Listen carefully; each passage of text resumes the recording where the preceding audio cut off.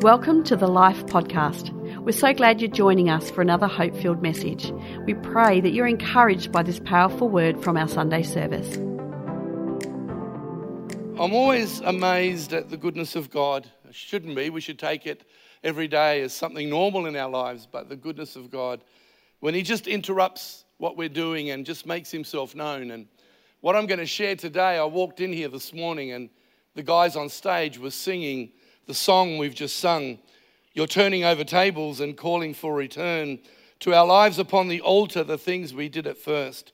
You're clearing out the temple, you're cleaning out the dirt, for we are your territory. Lord, we are your church. We re-surrender. I think the words of that song are a complete sermon on their own. We could sing that a few times and go home, and it would be the summary of what I feel God has put on my heart today. I'm going to speak on the subject of the imperfect church.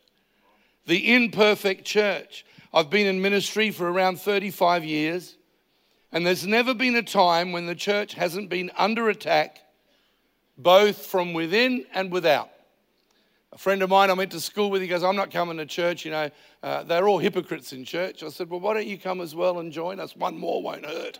But, he laughed. Church is for hypocrites.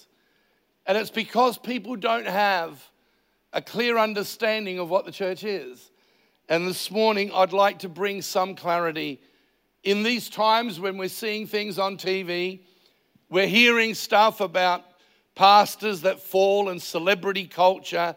And if you go on the internet, there's so much even attack within the church world of each other. And so you would be forgiven today for thinking, what's going on? And so I want to address it today from the real loving heart, but also to equip us when we're talking to people. Over many years, we've created this idea, and the church is at fault for this in some ways, that church is for the good people, and the people outside the church are bad people. And so when people outside the church see people in the church do stuff they shouldn't be doing, they go, but you're supposed to be a Christian. Why are you doing that? Because they think that we project ourselves as better than anyone outside. And that's why many today struggle with church but don't have a major issue with God. Sometimes they don't put the two together. And sadly today in our Western culture, even in the many parts of the church, there's a big gap between God and what the church is. The church will never be perfect, but the church should be made up of a people that admit they are broken, but open, going on a journey of growing into the person God enabled us to be or desired for us to be. It's not perfection, it's direction. It's understanding we're all broken. When I pastored my church, I used to say a lot, I'm only one decision away from becoming a total idiot. And so, we're all one step away. I remember one time visiting a man in Yatala prison who had done an incredibly bad act once in his life, lost his temper and did something he shouldn't have done. And he was in his 70s, a good man that made a mistake and now paying for it for the rest of his life. And I know that as Christians, we're not perfect, but there is a journey we must go on. Right from the birth of the church, we see a clear picture in the Bible of the good, the bad, and the ugly. What I love about the Bible is it doesn't protect the things that go wrong, it exposes them. And when you go through the Bible from Genesis to Revelation, you'll see that God always, and Jesus in the New Testament, addressed the things that needed to be addressed. In the book of Acts, Pentecostals talk about the power of the Holy Spirit and the power falling. In Acts chapter 2, incredible moving of the Holy Spirit. By the time they got to chapter 5, they're all fighting. They're arguing and fighting on who's going to serve the poor people and who's going to do ministry. And in chapter 5, a couple died, Ananias and Sapphira, for presenting themselves as one thing and they were another, and they died on the spot. And you think, man, that's pretty serious. But we go all the way to the book of Revelation, and there are 7 churches in the book of Revelation that Jesus addresses. And he says, look, you guys are awesome at this, this, and this. But this is the thing you need to address. He addressed them. There's only one church, the Church of Philadelphia, that had been through so much persecution and had been through so much pain that they just surrendered to God in their pain. He had nothing bad to say about them.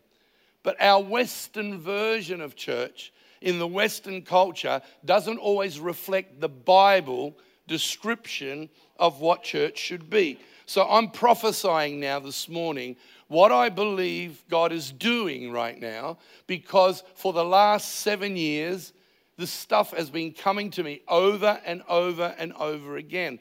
I know when God speaks, and I know when it's just my ideas. And I'm going to read an opening scripture, and then we're going to go to the main scripture in just a moment in Luke 12, verses 1 to 3.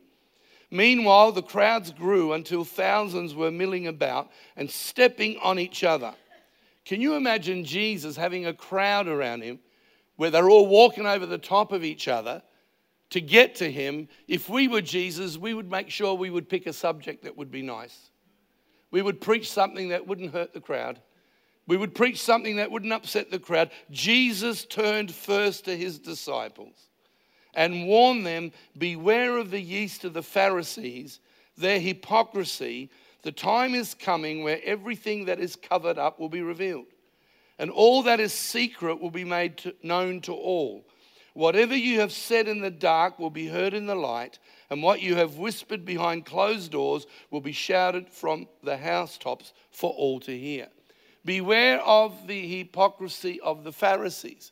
If you look up that word hypocrisy in the Greek language, it means to be an actor on a stage. And I believe there's much in church world today that's been a performance, trying to give people the enjoyment they need from a good talk. You know, we're not meant to be in church and give TED Talks. The Word of God is powerful and it transforms us, and we have to know it in its context. And so right now, God is dealing with the church, but it's the most beautiful thing I'm seeing right now. I want to tell you the best days for the church are ahead of us, because when you are, come on, thank you. Let's give the Lord a hand of praise. You see, when Jesus said he was going to build his church, he didn't say, if you all go on strike, call the unions in, we'll fix this up.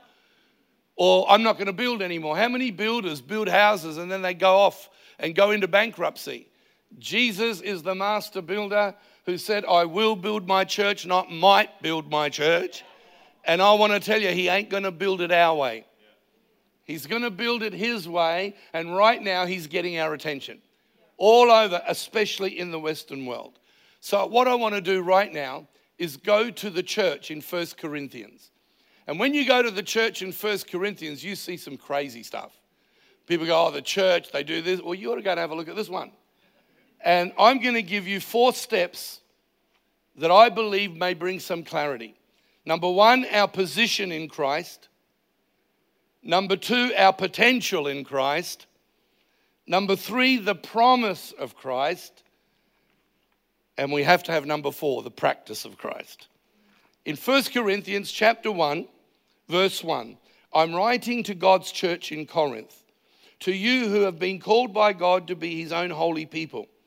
He made you holy by means of Christ Jesus, just as he did for all people everywhere who call on the name of our Lord Jesus Christ. I always, verse 4, thank my God for you and for the gracious gifts he's given you now that you belong to Jesus Christ. Through him, God has enriched your church in every way with all eloquent words and all of your knowledge. This confirms that what I told you about Christ is true. Now you have every spiritual gift you need as you eagerly wait for the return of our Lord Jesus Christ. He will keep you strong till the end, so that you will be free from all blame on the day when our Lord Jesus Christ returns. God will do this, for he is faithful to do what he says. And he's invited you into partnership with his Son, Jesus Christ our Lord. This is awesome. I appeal to you, dear brothers and sisters, by the authority of our Lord Jesus Christ, to live in harmony with each other. Let there be no divisions in the church, Rather be of one mind, united in thought and purpose. For some members of Chloe's household have told me about your quarrels. My dear brothers and sisters, some of you are saying, I'm a follower of Paul, I'm a follower of Tony, I'm a follower of Danny, I'm a follower of the CCC, and I'm a follower of the APC or whatever. I follow Peter. And some go, we follow Christ. But when you look at this, we see that their position in Christ, the first statement, is that we are made holy the minute Christ comes within us. The minute we receive Christ, we have a position in Christ that when we muck up and things happen, God doesn't judge us, but by his Son who has stood in our place. And just as if we had never sinned, positionally, we are in Christ. And that's the beautiful grace of God, that he comes. A lot of people pray a sinner's prayer and receive Jesus, but they don't know how to respond to Jesus, because the receiving's got to be more than a mental assent. Receiving Jesus is letting him in and letting him become the life coach of our lives, letting him become the mentor. I'm not saying this boastfully, but right now I am mentoring every day of my life. Hardly anyone mentored me in my generation, but I want to say this. The Bible has always been my mentor. The Word of God and Jesus Christ and my relationship with him has been my mentor. People are texting me right now going, how do you feel about all the rubbish that's going on in the church? I said, I feel great. I don't walk with the rubbish, I walk with Jesus.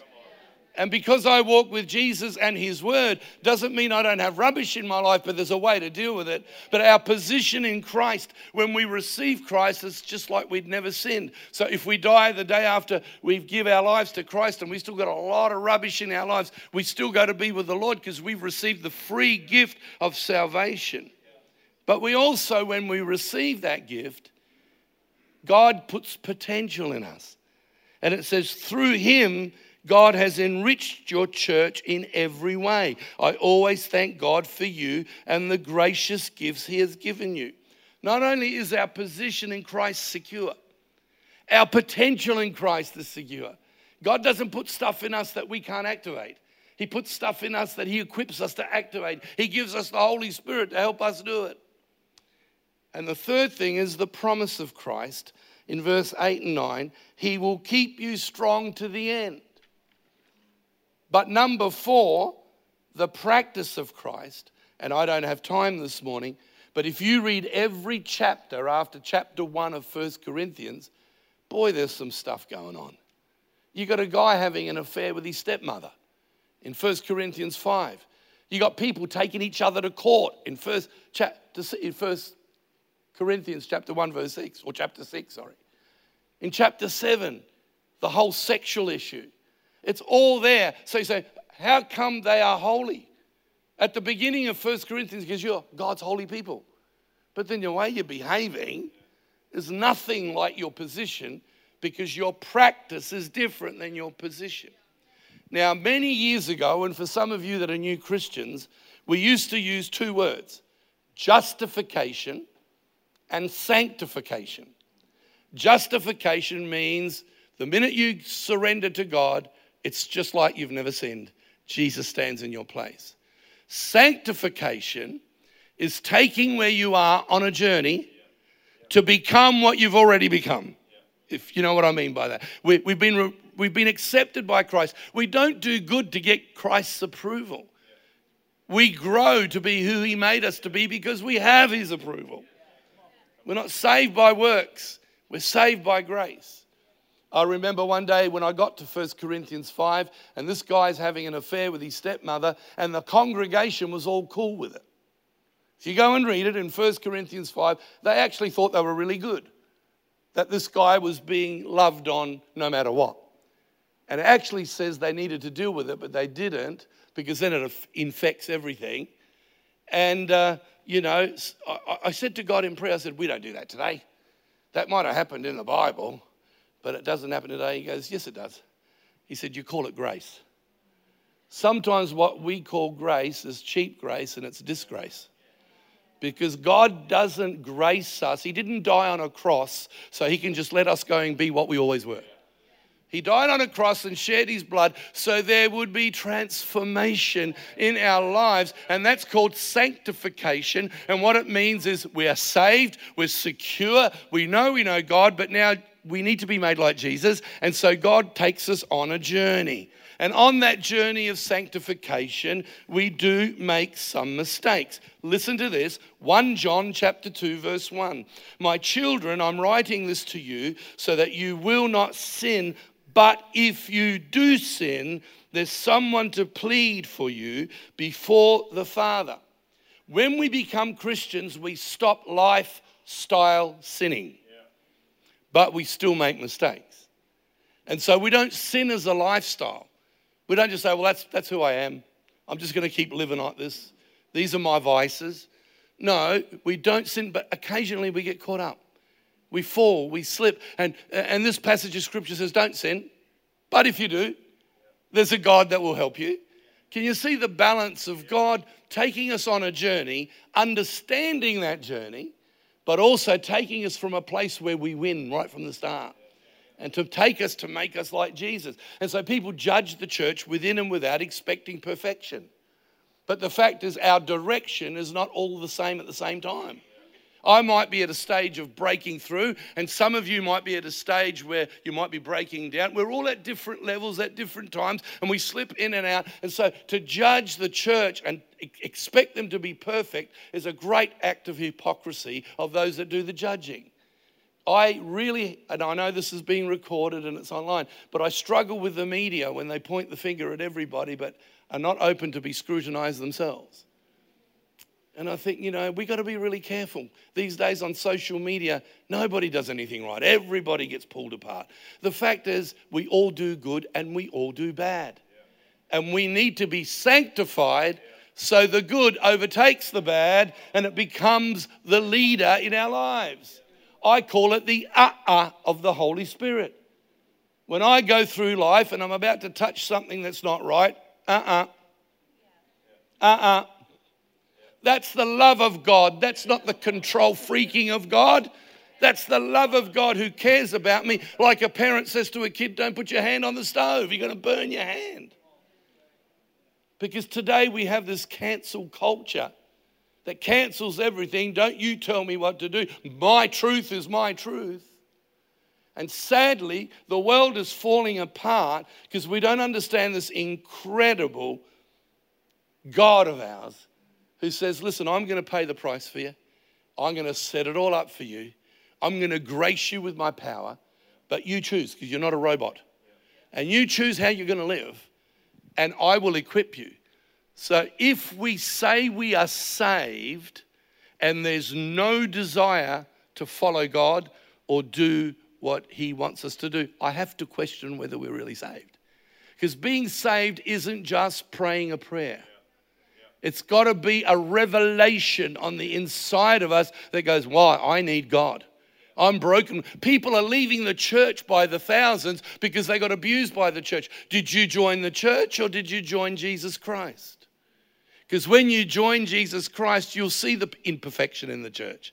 And you don't expect perfection from the church because you don't expect it from yourself. And so I believe right now people are confused. And I'll tell you why I'm not tossed. I've never been more excited. Is because what's happening right now that you see on television around the world, what's happening in mega churches, all that kind of stuff, I think it's fantastic. And I'll tell you why. It's predicted by God. The Bible predicts this is going to happen. People go, how do you know God is real? Well, just look at the things he predicted were going to happen. And the Bible, and it did happen in the Bible. And it did happen not just now, it happened back then. But it's predicted that these things are going to happen. And it will take me another 5 messages to cover that. But not only is it predicted, it's so God can bring protection. God is wanting to protect his church, not bash his church. He's trying to protect his church from doing the wrong thing. And so he protects us by restoring back to his church his pattern. It's predicted, it's for protection, and it's to build his pattern. In 2 Peter chapter 2, verses 1 to 3, It says this, but there will also be false teachers in Israel, just as there will be false teachers among you. They will cleverly teach destructive heresies and even deny the masters who brought them. In this way, they will bring sudden destruction on themselves. Now listen to this. Many will follow their evil teaching and shameful immorality. And because of these teachers, the way of truth will be slandered. In their greed, they will make up clever lies to get hold of your money. But God condemned them long ago, and their destruction will be delayed. There are 7 false teachers that are going to come up in the last days. All through the New Testament, and one day we'll talk about it. 7 false teachers. And you know what it is? When I was in Bible school, they used to say the girls, the gold, and the glory. And it's not much different today. Money and morals are always follow on from unbiblical teaching. When the church gets unbiblical in its teaching and takes a truth and blows it to extreme and makes it the whole truth. I don't know how many of you like ice cream here today, but if I was to give you ice cream for breakfast, lunch, and dinner, after a while you'd get sick. But in the modern Western church, we just want good talks that encourage us to be great people and to be behavior modification. This is not behavior modification. Being a better person by doing these 10 things ain't going to cut the mustard. It's surrendering to Jesus and letting the of the Holy Spirit take you on a journey and bring transformation where He needs to come. Thank you. So sadly, when scandals hit the headlines, the whole church gets attacked. The people that are doing the good stuff get attacked. I remember Billy Graham once telling the story when he landed into London, and he was addressed because Jimmy Swaggart, many of you wouldn't even know who he is today, had fallen morally, and so they started attacking him and saying, you know, how do you feel? And what's his name? Billy Graham turned around and said, how many aeroplanes take off from this airport every day? Do you know there's 4 million people in the sky right now? 4 million people in the sky at any given moment. But we don't think about it until one crashes. And Pastor Tony mentioned it last week as well. And you know there are thousands of leaders around the world laying down their lives, serving people, giving up possible careers to go to the mission field and put their lives on the church. So we don't realize that the larger number of Christians are not in the Western world. They're in countries where they don't have a lot of money and there is poverty, and yet they never deny Christ. We worry about COVID when there's millions of Christians in China that can be murdered for their faith, meeting underground.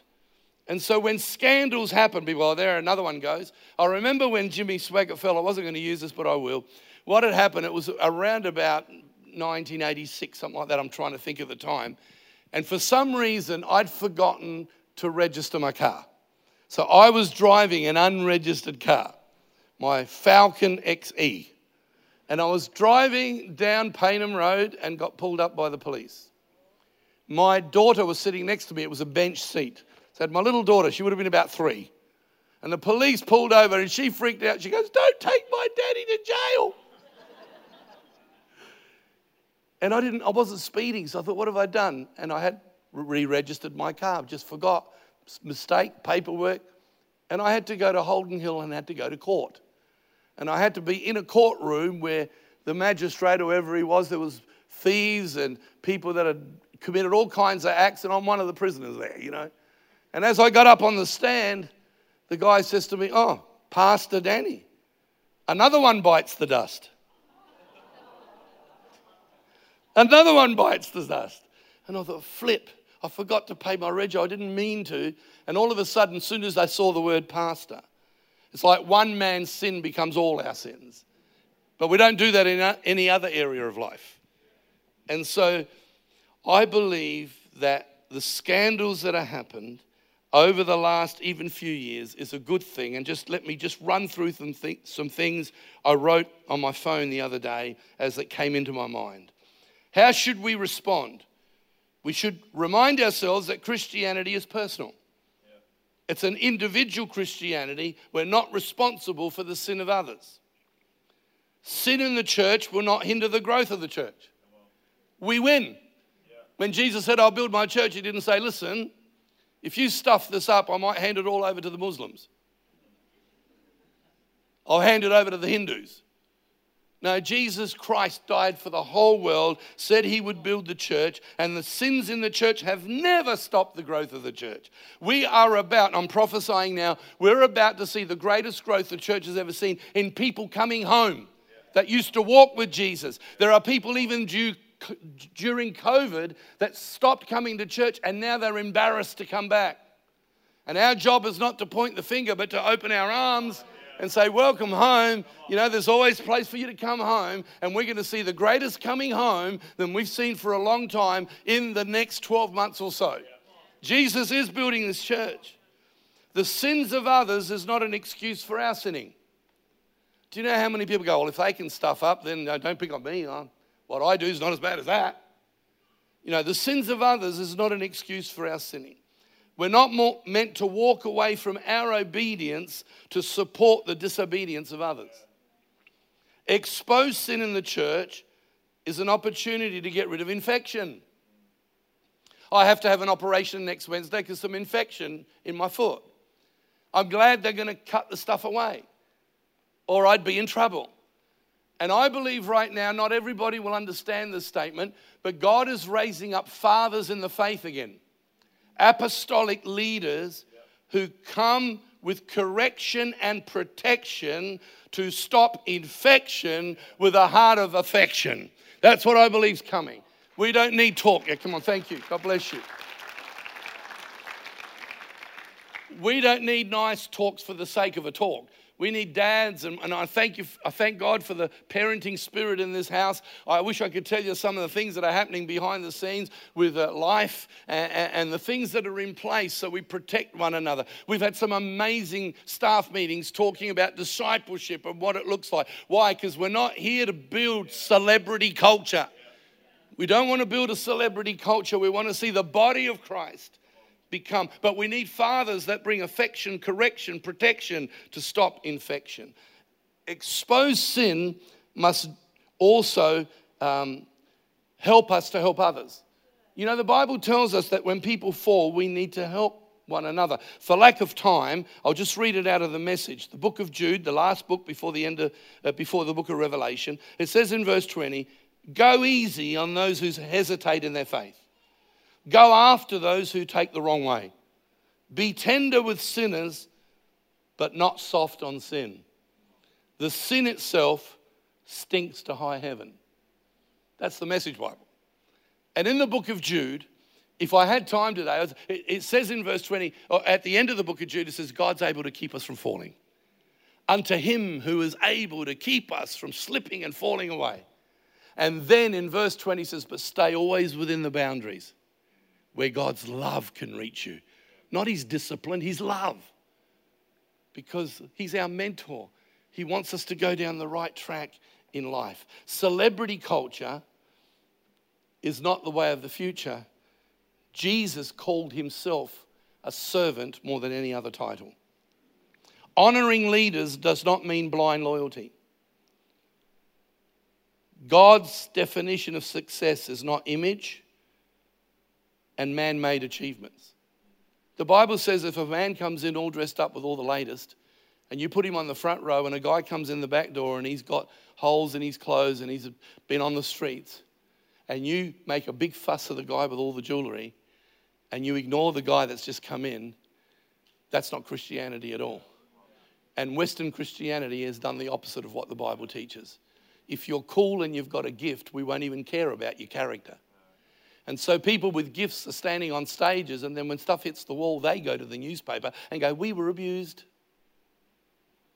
And that's because people weren't walking with Jesus. Some of the people in the latest reports that I've been reading over the last few weeks are saying we're not even believers in God anymore. I don't think you were a believer in God in the first place. You were a believer in what the church gave you to do as an opportunity to show your gift. I know this, I hope this is okay this morning, but I believe we're getting to a place where God is building the church with great sense of girding us and loving us. God doesn't want us to build our empires. For 10 years, I've been saying this. You know, we got to be careful that our labels don't become Babels. The Tower of Babel said, let's make our name great. Now, the thing is, they did amazing things. God had to smash it before it got too big and too awesome in their own eyes. So the Bible says pride comes before a fall. If pride's got nothing to be proud about, pride's only there because there's success. And we've had success in church world at times around the world in the Western church. It's been measured by how many bums on seats, how many buildings we own. And all those things are necessary in their right place. So understand that. I can't wait till we get this building. We need to pray or whatever building God has. So don't misunderstand what I'm saying. But it's the priority and the why behind the what. And God is building his kingdom now. And it's absolutely fantastic. So I'm going to leave some things out. But one of the other things, very quickly, is this. When God cleans the church and we come to a place of repentance, oh, the joy. Listen to Psalm 32. David commits adultery with his mate's wife, gets his mate killed. I mean, this is some horrendous story, and the Bible doesn't hide it. And in Psalm 51 and Psalm 32 are the stories of David's putting it right. Oh, what joy for those whose disobedience is forgiven, whose sin is put away. Yes, what joy for those whose record the Lord has cleared of guilt, whose lives are lived in complete honesty. When I refused to confess my sin, my body wasted away, and I groaned all day long and night with your hand of discipline on me. My strength evaporated like water.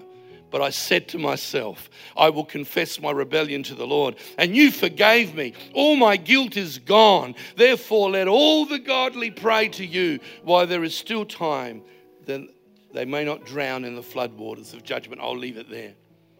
Now, I have to say this to you this morning in brief. I've got 3 minutes.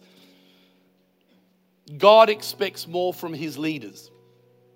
Yes, he expects a lot more from us as Christians in our response to his loving help of our lives to take us forward. But there is an expectation for leaders. And in James chapter 3, verse 1, dear brothers and sisters, not many of you should become teachers in the church, for we who teach will be judged more strictly. I see some young people that put their hand up, I want to be in ministry, I want to be in ministry. Why?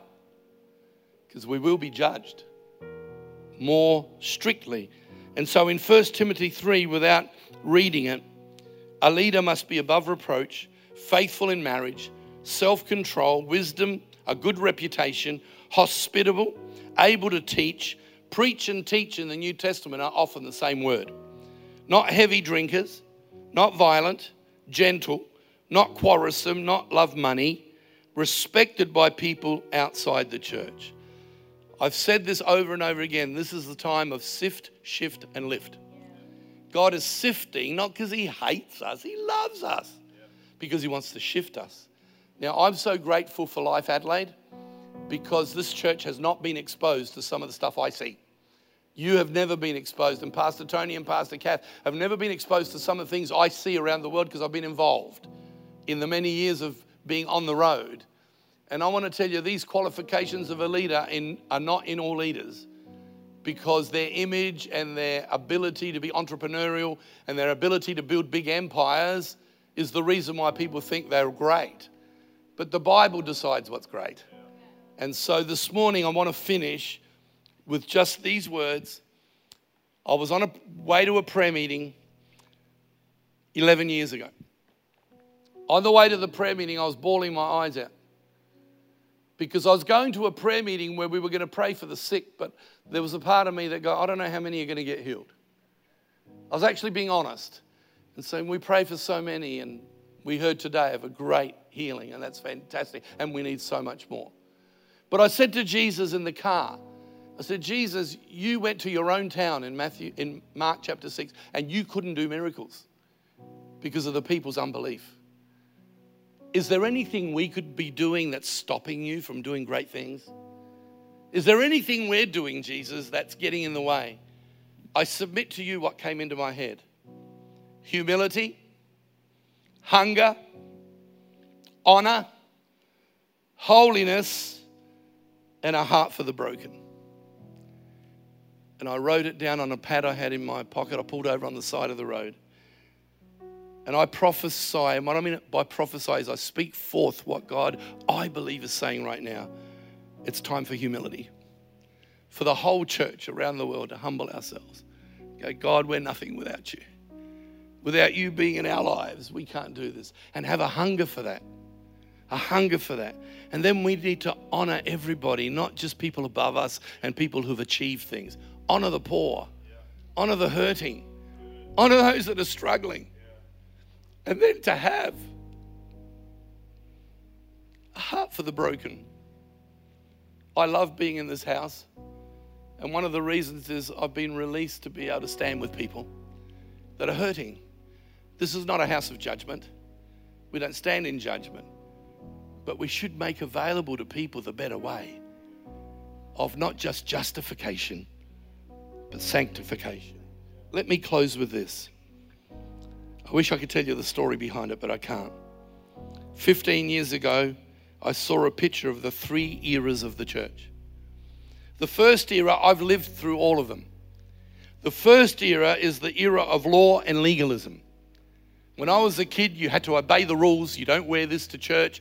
You're not allowed to have holes in your jeans. You're not allowed to do this. Otherwise, God won't be happy. And it was law and rules and regulations and legalism. In the 70s, I saw the message of God's grace, unfortunately, lead to liberalism and license. Where people could just do whatever they like. Hey, I just do my own thing, man. And Jesus doesn't make any difference in your life. Swear like crazy at work and tell dirty jokes. And there's no And so what came as a liberal grace of God thing that was good ended up in license. And then the Lord spoke to my heart. He said, before I return, I'm doing my 3rd era in the church, which is love and lordship. Love and lordship. See, lordship isn't harsh. Lordship is sweet and embracing. I love that Jesus is my Lord. He's not a control freak. He sets me free from the things I don't need in my life and fills me with the things I do need. And I want us to sing that song again this morning. But can I turn this whole room into an altar call right now? And you might want to stand. You might want to kneel. You might want to come down the front. But can we make that song? And by the way, I had no idea they were going to do it. I had no idea. Thank you, team, for not just putting a roster together, but putting songs together that are led by the Holy Spirit. Do whatever you want to do. You might want to stay sitting, but I want to close this part by us making that song, the resurrender, our prayer, because I want to tell you, the church isn't perfect. It never will be, but God is, and He's awesome, and our surrender to Him will take us on a journey. Thank you, guys, in Jesus' name. Thanks for listening to this podcast. We trust that you're encouraged by this powerful message. You always have a place to call home here at Life, and we invite you to join us for our Sunday services at our Adelaide campus. If you'd like to know more about Life, then visit our website at lifeadelaide.org or download the Life Adelaide app and stay connected.